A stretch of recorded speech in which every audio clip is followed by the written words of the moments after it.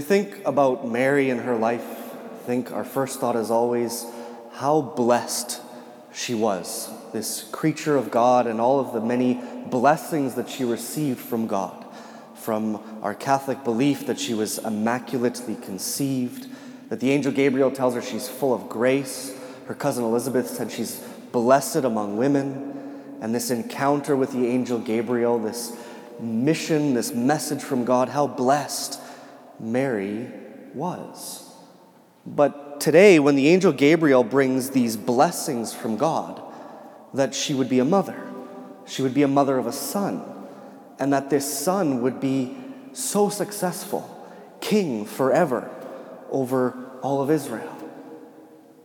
She's not really rejoicing about any of those blessings. How come? Why isn't she finding joy in the blessings that are being brought to her from God through the angel Gabriel? Well, the angel Gabriel says to Mary, "The Lord is with you."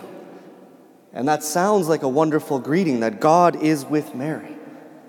But when we go through the history of Israel in the Old Testament, when the message of "the Lord is with you" is given to somebody, it's kind of a bad omen. Bad things are coming. And we hear that in our first reading with King David. The prophet Nathan says, "The Lord is with you. Go and build this temple for God, a house for God, because your kingdom will last forever." And then in one generation, the kingdom falls and Israel is cast into exile and they lose everything. That Mary is being given this message. But what does she focus on? What does Mary turn to? Because with this message, these blessings from God that she's given through the angel, she should have had a whole bunch of questions. Because she could have asked, how is my son going to be king when Caesar is king of this whole land? Is my son going to overthrow Caesar? How can these good things come from Nazareth? We're this small, little, unknown town. And then how could I do anything? I'm not married yet.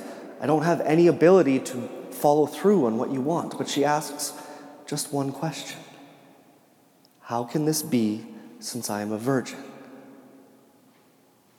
What is she really asking? When we think of Mary, blessed among women, I think we have to be careful what understanding of blessedness we're keeping in mind.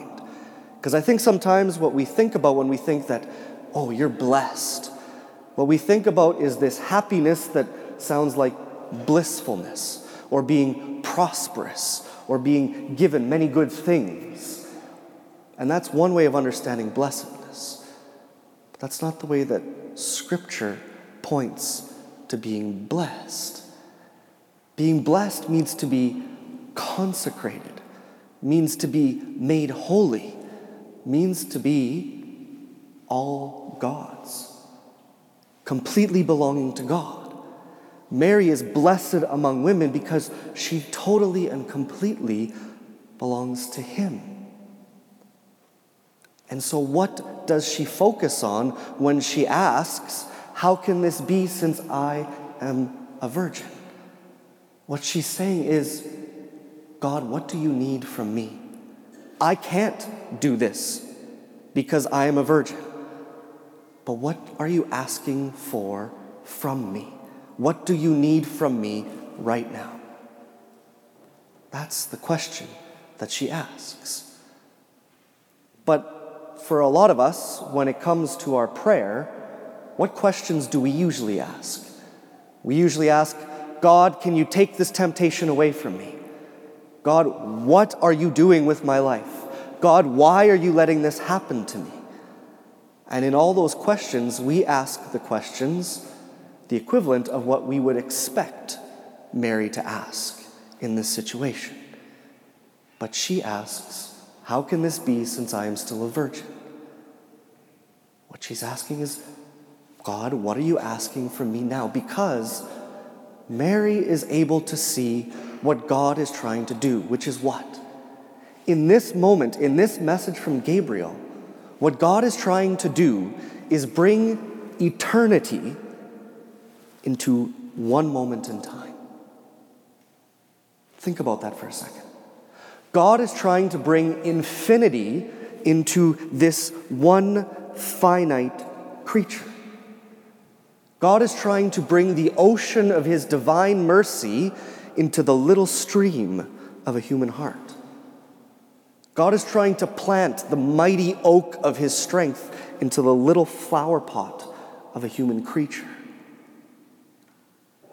That is what God is trying to do in that instant. And Mary recognizes something greater than herself in this moment.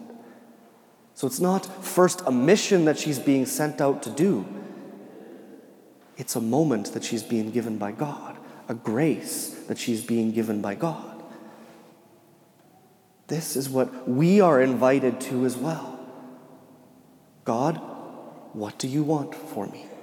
What are you asking from me right now? Because how often in our life do we get too bogged down by the past, that we allow the past to define our present? Or how often do we get overwhelmed by what might be in the future or what I have to do in the days to come, and we can't stay present to right now? Because that's where grace is given, is right now. God forgives the past. God is in control of the future. Where he gives us grace is for the present. God wants to make his eternity present to us now. And that's a really hard thing for us to grasp. But we try to do that in different ways. In a real way, the signs of our Christmas decorations are about trying to make this eternal reality present to us more concretely here and now. The signs and the symbols that we're using, trying to make real what God is trying to give all of humanity. It's the same thing that we're trying to do every time we go to prayer. Every time we pray with God, what we're asking is that his eternal presence might become a reality for us in this one finite moment of time. No wonder prayer is so hard. That's what we're trying to open ourselves up to.